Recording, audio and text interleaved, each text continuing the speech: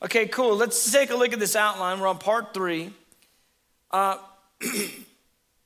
Today I want to talk about the biblical narrative, a key point of the biblical narrative that ties together the idea of ceaseless devotion to the Lord, really from beginning to end. There's a common thread that runs through the entire scripture about night and day worship and prayer, and really ceaseless devotion that you can kind of overlook if you're not paying attention. And so the Bible gives us clear understanding of God's desires, that God wants to be intimate with us. He wants to be in communion with us. He wants it to be unbroken and unceasing communion and intimacy. That's what God wants. And what happens is this: when we look at the biblical story, a lot of times we get familiar with individual Bible stories, but we're a little bit distant from the Bible story. You see what I'm saying? We know about, like, Noah and the ark, or Moses and the 10 Commandments, or the Red Sea, or the Garden of Eden. We know the stories, but a lot of times we miss how they fit together. And that's one of my passions really in studying the Bible, is to see how what's happening in the scripture actually fits in the broader storyline. That's called biblical theology. It's short understanding the narrative of the Bible. Well, here's one of the things that's just so fascinating to me is the concept of night and day worship and prayer. It's a clear thread that runs all the way from Genesis through the book of Revelation.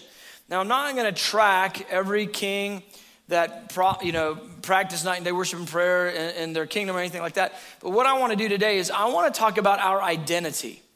I want to talk about who you are, who I am, who God made us to be. I want to look at the garden. I want to look at the first way that God made man. And I want us to understand what God was doing in that garden. So often we can look at the story of the Garden of Eden. We kind of go, Adam, Eve, garden, snake. It was talking. That's a bad snake. It's a thought. If a snake comes to you and it's talking, don't talk back to it. Words of wisdom. They listen to the snake. They rebel against God. They ate an apple or something. It was a fruit of the tree of the knowledge of good and evil. They end up not in the garden anymore. Bummer. Adam, you blew it. And so we kind of just go, darn. Garden of Eden story. It's where everything went bad. Well, there's way more going on in the Garden of Eden. There's way more going on in that creation story than we tend to understand. And that's what I want to do today. I want to look at it. I want to unpack it a bit. I don't want to get overly technical, but I do want to unpack it a little bit so that we can understand the original intention that God had for man and what God was doing with Adam and Eve in that garden. Man, it should inform us and how we think about really the story of creation, the story of humanity, our own identity, the role that we play, in God's kingdom, how we relate to the Lord, how we think of ourselves. It really does have the ability to inform everything about our lives if we understand what was going on in the garden. And so I want to look at that really strongly today. We could simply think of it as just this idea of God's original dealings with man, and that from there, hopefully it would get better, and then we would become what God had hoped we would become. But I would just say it differently. I believe what Adam and Eve were in the garden actually is the original intent for humanity that was lost, that now we're on our way back to entering back, into that reality. Does that make sense? He didn't create us in a state of, we'll just make them better as they go. We'll just improve upon it. He actually created us in a state of perfection and unbroken fellowship that then was severed, and then we've been on the way back to that relationship in the garden ever since. And so sometimes we can view the garden as kind of this sort of beginning. It's sort of foundational, but I would say it's actually a real picture of God's full design. And so I'm going to deal with the issue of priesthood today. I want to talk about that. And really, I want to inform us of what this idea of being a kingdom of priests is even all about. So, I say all that in the introduction, A, B, C, and D. Let's look at Roman numeral 2. Didn't you like how I did that? I didn't reference even one of them. Well, all the people that want all the points, they want me to read every point. But the people that are like, oh man, don't read the points. I just give it all to you right there. How about that? That's not bad for jet lag, folks. Come on now. All right, here we go. Here we go. So let's take a look back at the Garden of Eden. Let's revisit it, okay? So what do you think of when you picture the Garden of Eden? In your mind, what do you draw up? What do you imagine? Garden of Eden, what? Sort of got Adam and Eve there. Bunch of animals. Had to name a lot of animals. I did the math on it one time, found the whole fossil record. It's because I like to do things like this. If Adam named all the animals in the fossil record, which it says he named all the animals, then it's like if he worked like 10 to 12 hour days and took one day off a week, it would have taken him like 2.5 years just to name the animals. That doesn't count the birds and the reptiles and the insects. So he was naming animals for quite some time. Anyway, that's a little side point. So what do you picture when you think of the garden? In the past, I've described it as a place of glory and beauty and wonder, majesty, a place where there is no curse. I don't know that we really get it. You know, I have told a story in the past about when my wife and I, we had one of our anniversaries, we were fortunate enough to go to Hawaii, and we went to Maui. And I remember that first night when we were driving, we just got there, and when we were driving, the sun, it just begins to set, just begins to dip in the ocean, and once it began to hit the horizon, it like exploded, and the color was just, I mean, it was fantastic. It was like, just a canvas that a painter had just painted. It was amazing. I literally pulled my car over and fully did the tourist thing. I pulled my car over, pulled my camera out, and I was taking pictures. And I'm sitting there thinking, why isn't anybody else taking pictures of this, you know? And of course, because they have sunsets like that like every single night. And then I remember revisiting that in my mind thinking, that sunset is the cursed version of a sunset. What were the sunsets in the garden like? I mean, Adam and Eve, this place of romance. God puts them in a garden with smells and sights and sounds and wonder and beauty. Sunsets, and the birds are singing. And I mean, you know, I like to talk about the fruit. What's the uncursed version of the fruit? You know, they get a grape. They eat it and it explodes all over them. They got to take a shower because the fruit is so, you know, buoyant with juice and flavor. And I mean, you've had awesome spring fruit or fall fruit where it's just been amazing and just perfect. And that's a cursed version. Everything we've ever seen or tasted or touched in our lives in this age is actually under a curse because of the original sin of the garden. So what was it like when the curse wasn't there yet? What was the creation like that God put Adam and Eve in? It had to have been something that was absolutely beyond wonder. Fantastic. Well, of course it was. God wasn't going to make a fixer-upper to start with. He didn't start with a foreclosure. Come on. He started with something that was magnificent. He started with something that was perfect, beautiful, wondrous. And so there they are. And I've described the garden in that way, this place of wonder and beauty, no curse. They lived in unveiled intimacy with God and with one another. They didn't experience any shame with one another. We see that they were actually naked and unashamed. The Bible says they were completely without the sense of fear, shame, pain on their soul. They felt, physical pains. If you touch something, you feel that, hurt. That's in there to help you, but not on their soul. Their soul was completely free. You imagine? Completely free, no sense of anything bearing upon them in a negative way, just intimacy with God, free-hearted with one another. Can you imagine what it must have been like when Adam disobeyed, when he ate the fruit of the knowledge of the tree of good and evil, in that very first moment when darkness just came across him? I mean, the icy cold grip of sin, I mean, it just begins to strangulate the life of God in him. And he realizes something the most horrifying thing has happened. He's lost intimacy with God. He's lost that sense of freedom and wonder. So that's the garden, this beautiful place. The Bible gives us hints of this wonder in the life that's in the garden. I like to say it this way: it was fully animate with the glory of God. Fully animate with the life and the glory of God. But what do you actually picture? Sometimes we just think of it as a plot of land over there in Mesopotamia, near the Tigris and the Euphrates rivers, what Genesis chapter 2 tells us. But here's what I want to say. In C under 2, this is what I want to say.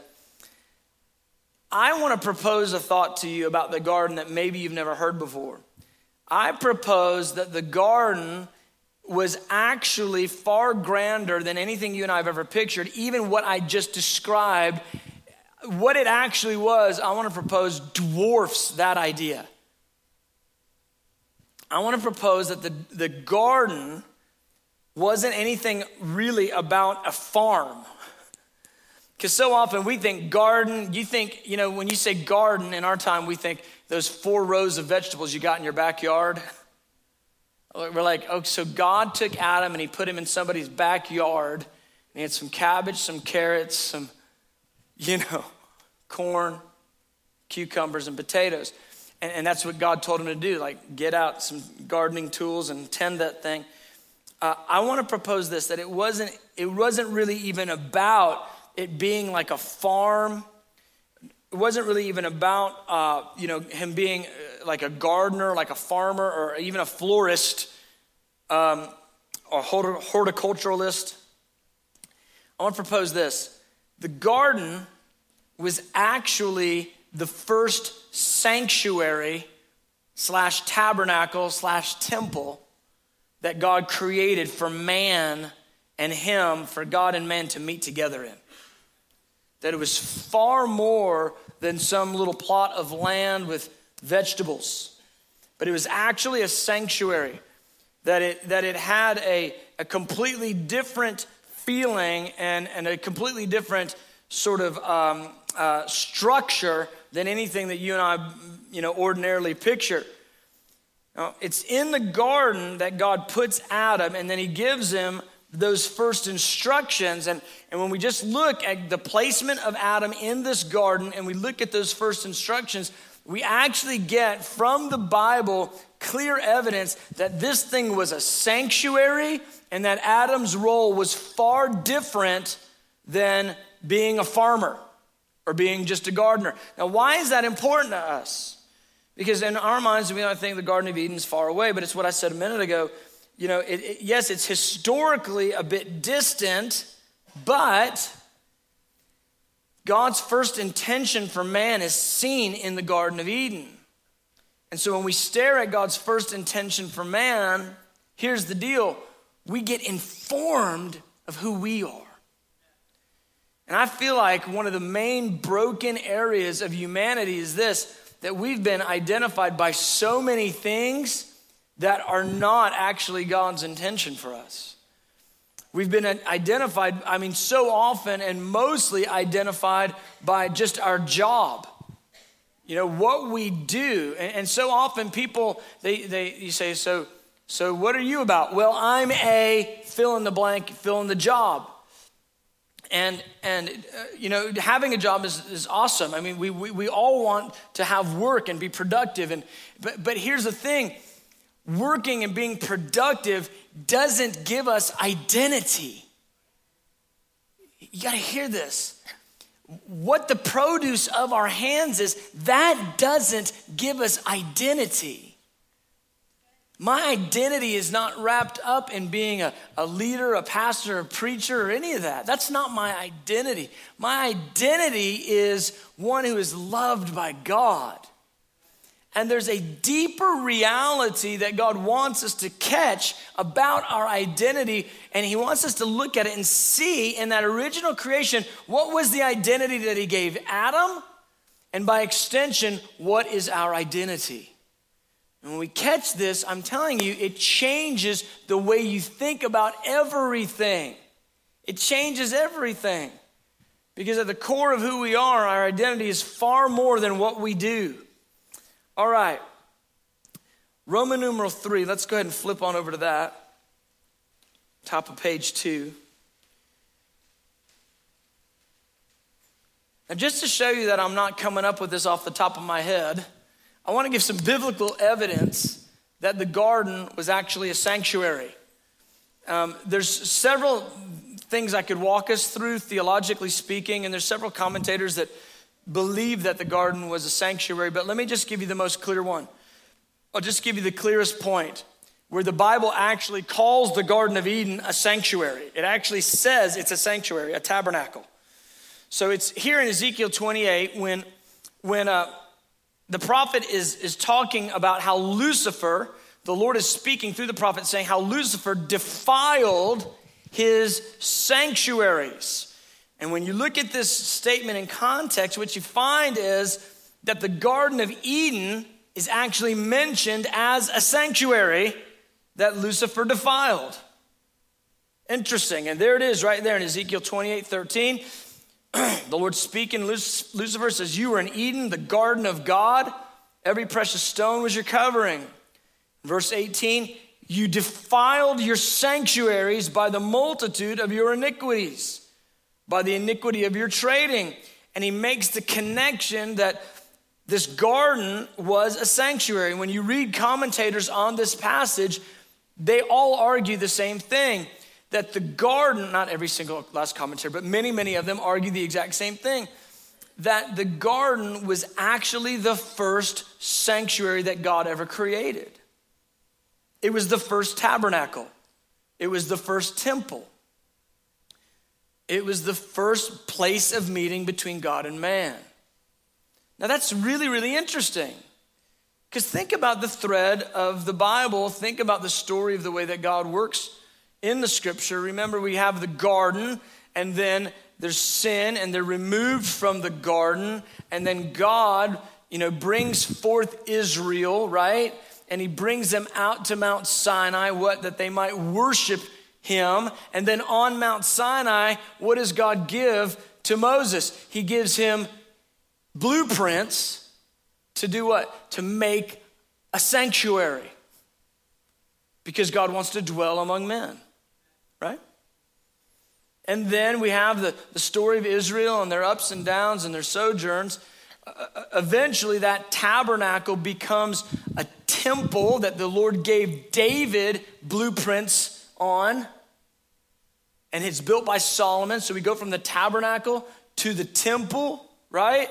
And last time we were together, we talked about how Jesus shows up in the rebuilt temple courts and he says, "My house shall be called a house of prayer." It's supposed to be a place of intimacy between God and man, but you've made it a den of thieves. He goes, "Where is the communion? My Father and I want to fellowship with humanity," right? And then at the cross, remember when Jesus was crucified, the veil of the temple was ripped in two. The Holy Spirit began at that point to indwell people who believe in Jesus. And now we are the temple of the Holy Spirit. God's always been looking for a place to dwell and tabernacle with people. The story of creation is so clear about that. Even when Jesus returns, the Bible is absolutely clear that he will rule and reign from Jerusalem, and he will rule and reign in the temple. Will be rebuilt in Jerusalem. It will be rebuilt on that Temple Mount. He'll rule and reign from that sanctuary. So interesting to me that God, from beginning to end, creates sanctuaries. Now here we are, Ephesians chapter 2 tells us that the church, not the facility, the people are being built together as living stones a holy dwelling place of God. We are together the tabernacle now. Amazing how the Lord did this. He actually creates meeting spaces. Well, the garden was the first one. The first place that he made for man and God to dwell together. And that Ezekiel passage says it really clearly, that the garden was one of these sanctuaries that was defiled by Lucifer. So here's the thing, and I begin to walk through this in C and D, and I'll just read the quote there in D from InterVarsity, but here's something we've then now got to get in our minds. I was expanding on what you might picture when you think of garden. I was talking about giant fruit and beautiful sunsets, and I like to think of even the life of God flowing through everything, even the creation being alive in a different way, just more than organically alive, but alive with the glory of God. I imagine the creation actually animate with life. We have these passages that just give us little hints, like talking about when the Lord returns, the trees of the field shall clap their hands. I'm like, what does that mean? Does that mean in the garden they're like, we like it? I mean, the trees potentially were animate with the life of God at the beginning. I imagine the grass massaging the feet, not just good grass, but like really actually doing the thing. Alive with the life of God. You hear birds singing, and it sounds like they're singing a song, right? They are, right? But I've kind of just wondered, this is just me now, this isn't the Bible, but I said it earlier, if a snake comes talking to you, it's a bad snake, you need to run away. But here's the deal, Adam didn't freak out when it talked. What am I saying? Am I saying Mr. Ed was in the garden? What I'm saying is, it may have been that animals actually had a communication, a way that they communicate. I'm just saying, first, that's Billy Humphrey. That's not the Bible. It's my opinion. But I think that could be that the reason why the snake didn't freak him out was because it was talking. And so were other animals, and that's how it was. The point is this, it's more than that, though, more than this animate place.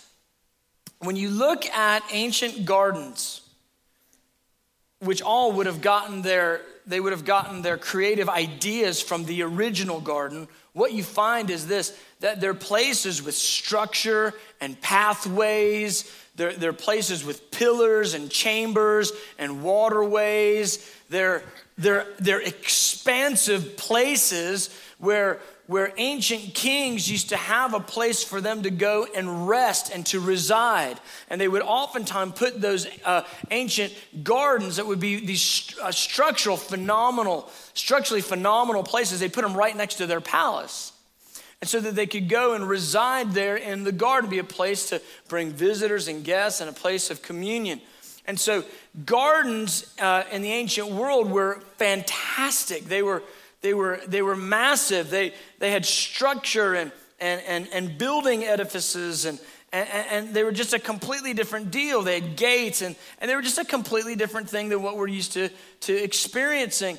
And so, like, if you've ever been, how many's ever been to Biltmore? Been to the Biltmore House in North Carolina? Several. If you've ever been there, you know that those gardens are like the most phenomenal thing you've ever seen in garden world. I mean, they are just expansive and huge, and there's facilities and structures. And if you've ever heard of the ancient Babylon Hanging Gardens, it kind of gives us a picture of what the Garden of Eden may have looked like. This thing had structure, and it was a facility. There's more than 4 rows of cabbage in your backyard. Glory to God. Look at this quote from InterVarsity, just so you don't think I'm making this stuff up. Next, we need to understand, this is InterVarsity talking about the creation. Next, we need to understand the designation garden. The word generally refers to a park-like setting featuring trees and what we would call landscaping. This is in contrast to the American usage of garden, which more often than not refers to a small rectangular plot of ground with rows of vegetables or flowers. In the same way that a garden of a palace would be adjoining the palace. Eden would be the source of waters and the residence of God. And the garden would be adjoined to God's residence. Gardens of this variety were a common feature in palace complexities in the ancient world. They were planted with fruit trees and shade trees and generally contained water courses, pools, and paths. And so this garden, when we think of the Garden of Eden, I want you to catch it. This thing was a sanctuary. It was a place of meeting between God and man. So this is where I want to get to. If this thing was a sanctuary, what does that inform us regarding Adam's role? What was his job? I don't know how you've pictured Adam, but what do you think his job was if this thing was a tabernacle or a sanctuary? It kind of begs the question, was he a farmer? I would propose no. I would say he wasn't just a farmer. Was he in charge of taking care of the place? For sure, he's in charge of tending it. But being a farmer was probably way down on the list. This thing was a different environment entirely. And so let's look at Adam. And I have it here in Roman numeral 4. Adam was the first priest. Now this is a big point.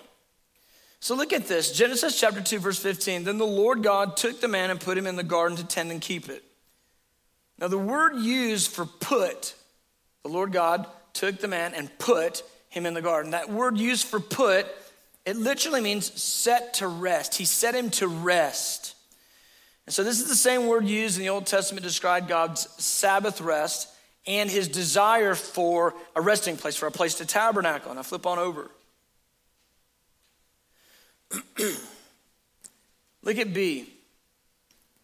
This is a little technical, but just follow me for a minute.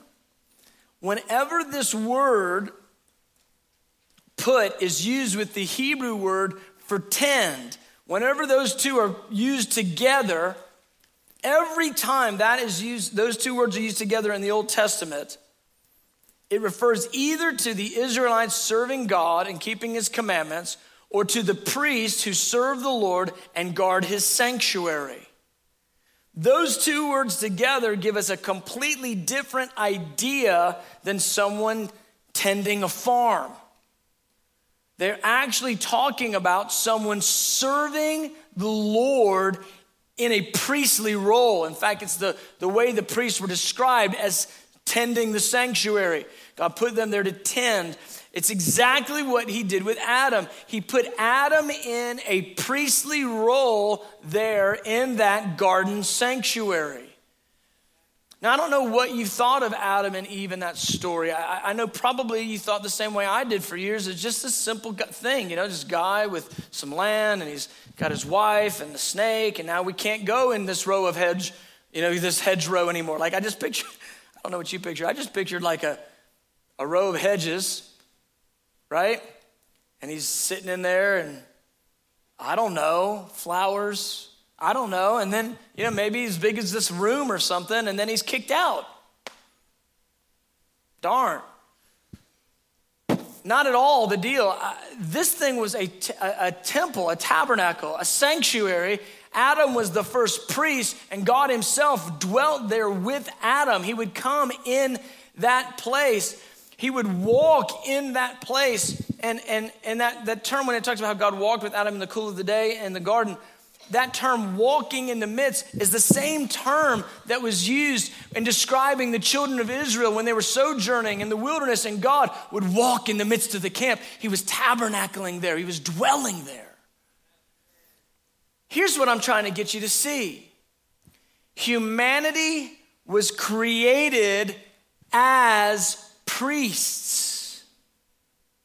God made Adam a priest, and that first intention, that first design that we see in Adam, by God making him a priest, telling him to tend the sanctuary, putting him in that sanctuary, that first design, it informs us of who we are, beloved. You're not just a doctor, lawyer, teacher, mailman, whatever, waiter, waitress. You are created to be a priest, to tend a tabernacle for the dwelling place of God. Now, we love to say that we are the temple of the Holy Spirit. Now, I'll just give this to you quickly.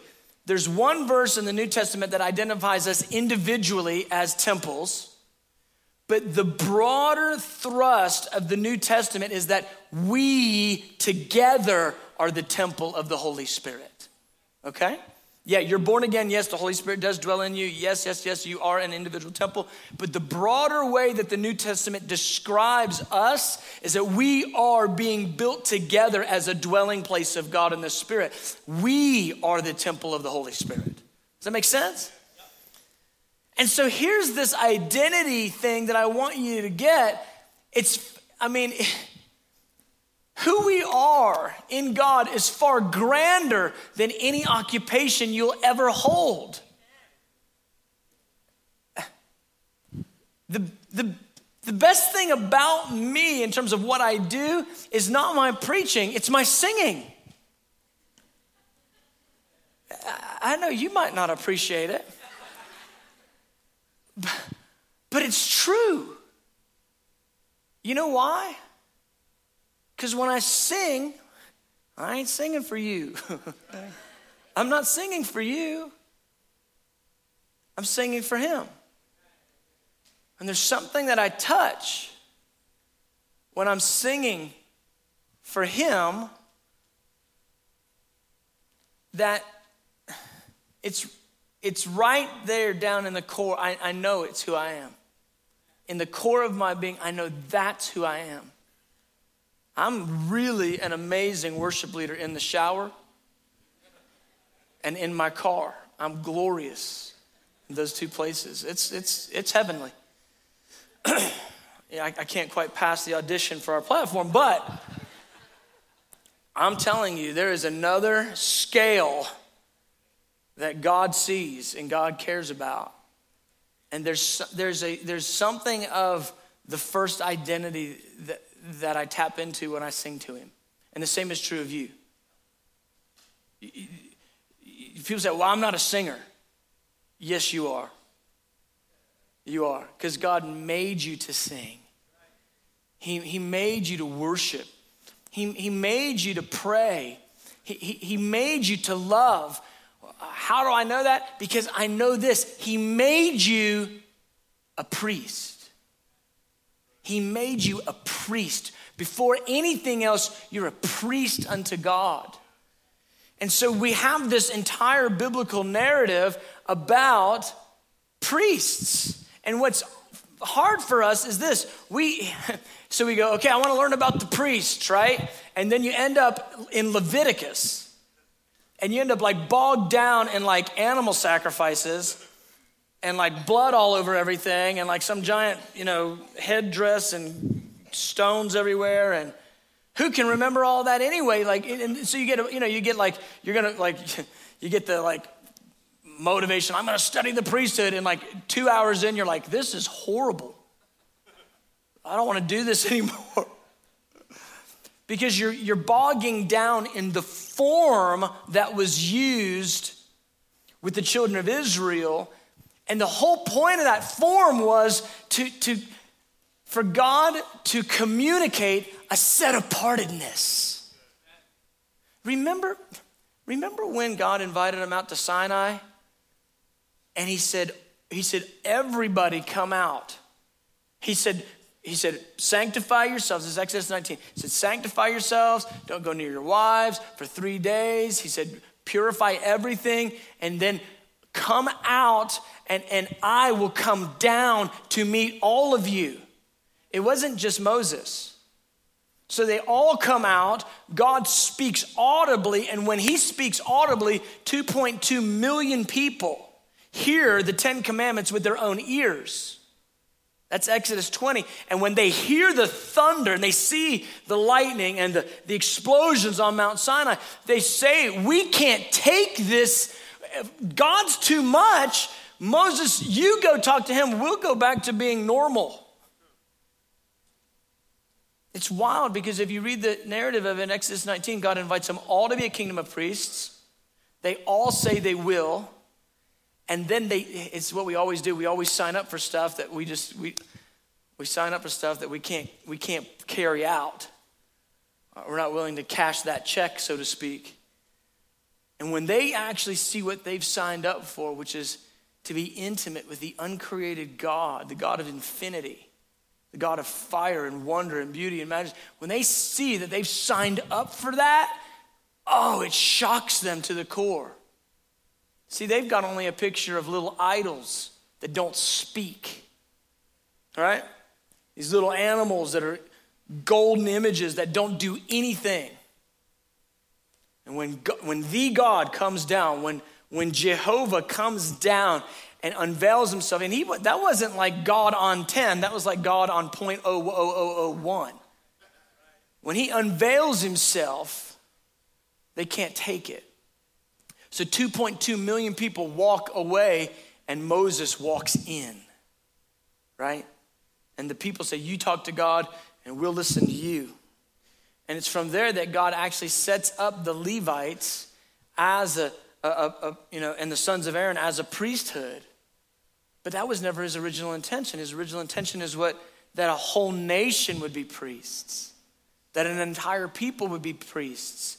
Why did he want a whole nation to be priests? Because he wanted the whole world to be priests.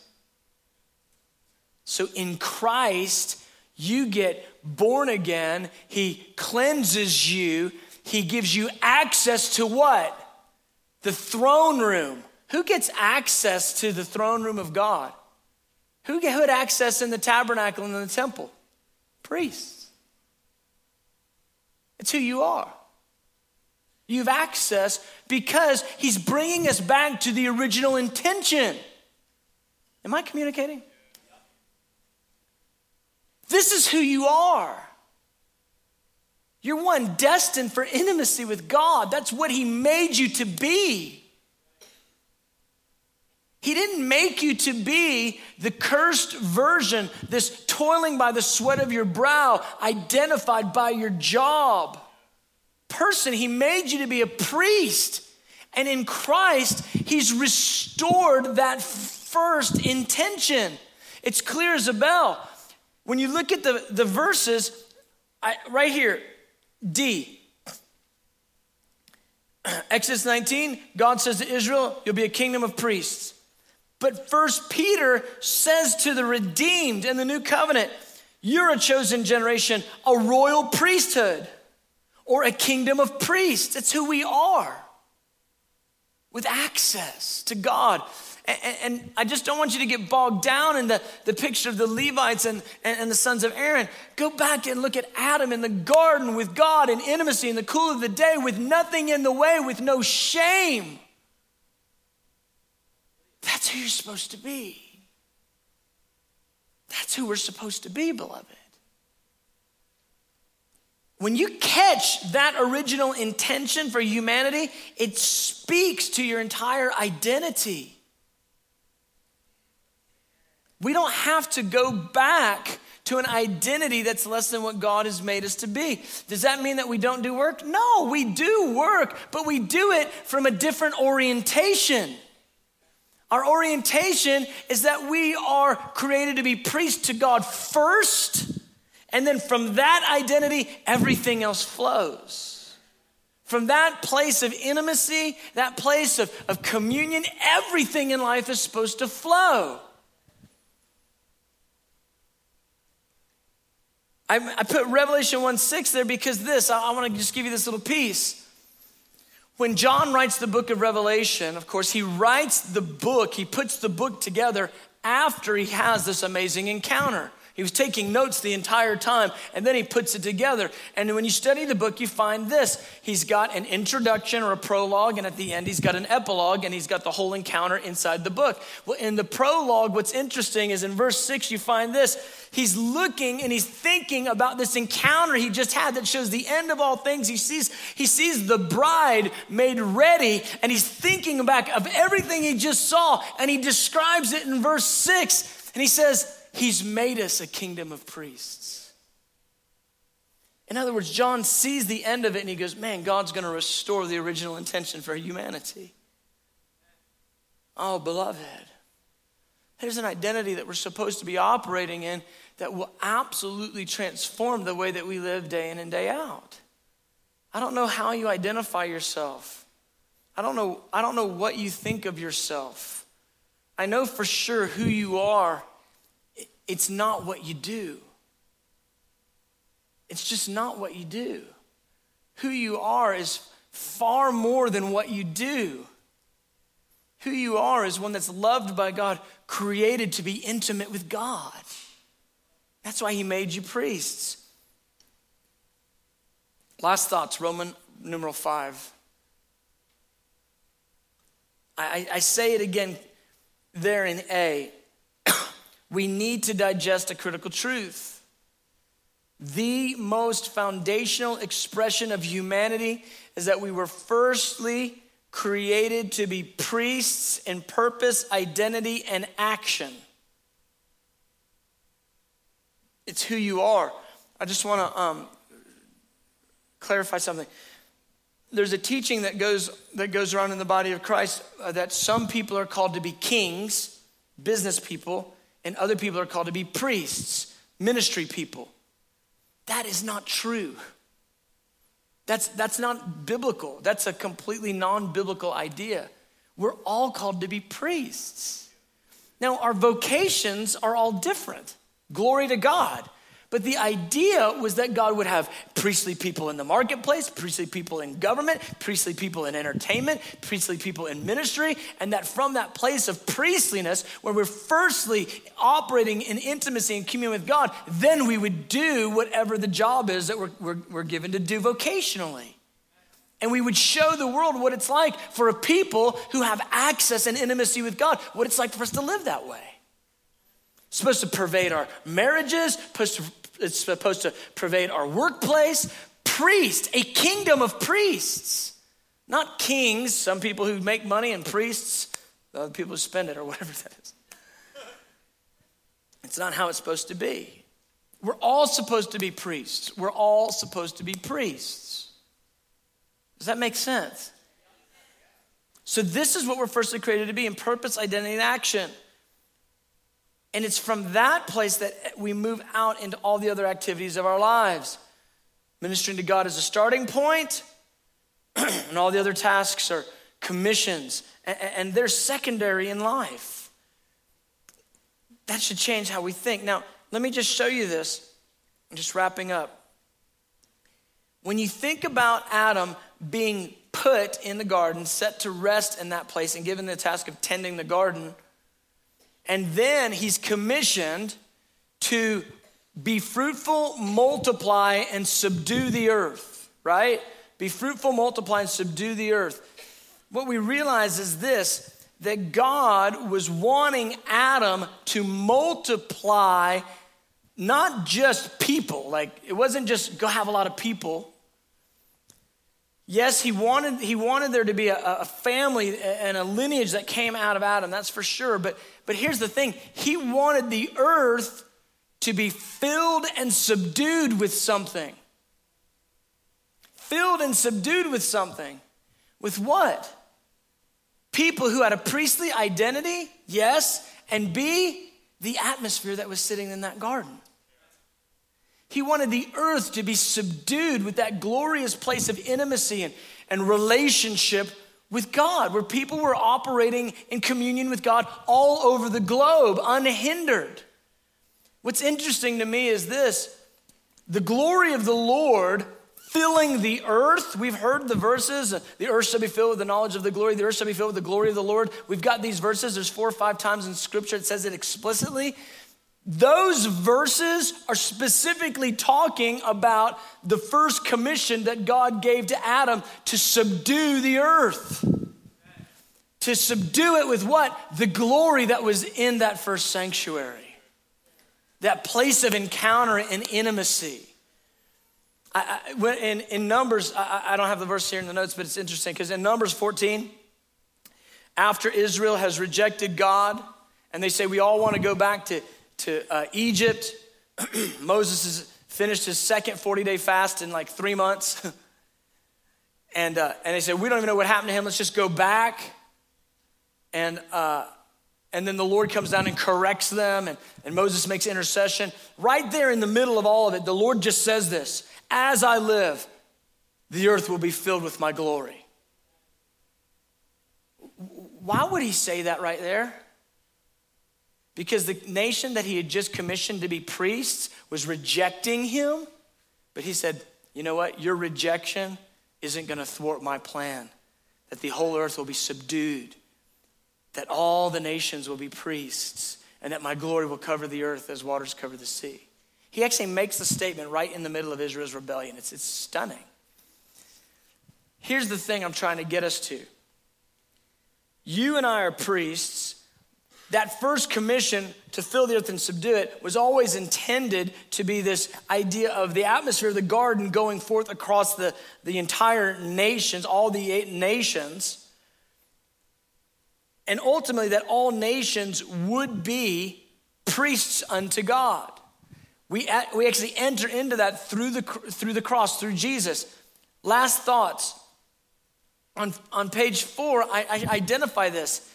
When we see now the first and second commandment, love God with all your heart, mind, soul, and strength, and love your neighbor as yourself, what we realize is the first and second commandment that Jesus gave are definers of what it means to live as priests. Love God with all your heart, mind, soul, and strength. Love your neighbor as yourself. Do you see that? Do you see that? Firstly, intimacy with God, and from that place, boom, ministering to others, serving others. Your vocation, whatever you do, it flows out of that place. That first and second commandment, it's a priestly idea. When Jesus returns, he's going to actually fully accomplish this commission that God initially gave to Adam. The whole earth is going to be filled with worship. And the glory of the Lord is going to cover the earth as waters cover the sea. That's what's going to happen when the Lord returns. This planet is going to be filled with glory, and every nation, tribe, and tongue is going to worship him. What does that mean? That means all the nations of the earth are going to enter into their identity as priests. This is where it's going. Malachi 1:11, a prophecy of what it will look like when the Lord returns. From the rising of the sun even to its setting, my name will be great among the nations. And in every place incense is going to be offered to my name, for my name will be great among the nations. There's the Numbers 14 verse. Truly as I live, the earth shall be filled with the glory of the Lord. There it is again in Habakkuk, talking about the day the Lord returns. The earth will be filled with the knowledge of the glory of the Lord as waters cover the sea. Now, what's the application to us? Of course, it's how we live. Of course, it's understanding our identity in a different way. Of course, it's how we live day in and day out. Let me ask you, as a business person, as a mom, as a ministry person, do you live firstly from that place of intimacy? You know, we talked about several weeks ago how, man, we're in this crazy spot in our nation, and didn't it just get crazier this past weekend? It's like every single day there's more craziness. When I was in Australia, I literally had Australians, they all asked me, what's going on in your elections? But I literally had them going, we feel so good about our country now, looking at what's happening with you. Well, they had 5 prime ministers in 5 years. Everyone was getting ousted. And they go, but we don't feel bad about ourselves at all anymore because America is in such a train wreck. Wow. So thank you, I think. But there's something about it that even in the midst of turmoil, trial, crisis, there's something we're supposed to carry that actually gets us up above even that. Even tribulation, even the end of the age, we're supposed to carry an identity as priests with access to his heart that calls us up out of those things and gives us a different perspective. We know that we have intimacy with him, and from there, everything else flows. And so my ask for you is, are you living with intimacy? Are you living from that place of communion? Are you living there firstly? Or are you first, sometimes what happens is we kind of know the thing, we know it, like I know I'm supposed to live the intimacy first, but I don't actually do it. Or are we firstly living from somewhere else? Are we living from the fires, the needs, the trials, the challenges, the to-do list? If you live from the to-do list, it will burn you out. I promise you, your to-do list can wait because your first identity is a priest. And sometimes it's upon us to just move things around a bit to make sure that we're entering into that identity firstly, that we're actually living as priests, or we're moving our schedules around so that we can enter into that place. And here's what I want to say, and how does this all relate to night and day worship and prayer? Because that's what our series is about. When you see a place that does 24/7 worship and prayer and prioritizes worship and prayer above all the other activity of ministry, what you see is we're trying to live firstly in this identity as priests. We're trying to live firstly in the first commandment. We're trying to prioritize worship and prayer above everything else. And we're coming to hard conclusions. You think we would have learned this by now. We're 12 years in. But in our leadership meetings, we're coming to some hard conclusions right now. We can't do everything everyone else does. We can't do it as fast as they do it. We don't have the time. Why? Because we take half of our time. All of our staff, we take half of our time and we minister to the Lord first. And as naturally foolish as that sounds, man, there's just something down in the core of me that says, that's who I am. That's who I was made to be. Now, I'm not saying every person has to take half their time and firstly minister to the Lord, but I am saying this, that how you do your life will be radically impacted by how you see yourself. And if your identity is worker, servant, whatever, you will live firstly from that place. But if your identity is priest, bride, son, you'll live from that place. And that's who we're called to be, beloved. I'm telling you, the original intent that God had in the garden with Adam was that there would be a whole humanity would be a kingdom of priests. God's going to have that. He's going to have that. Every knee will bow. Every tongue will confess. All the earth will be filled with the knowledge of the glory of the Lord. The whole earth will be filled. Every nation will worship him.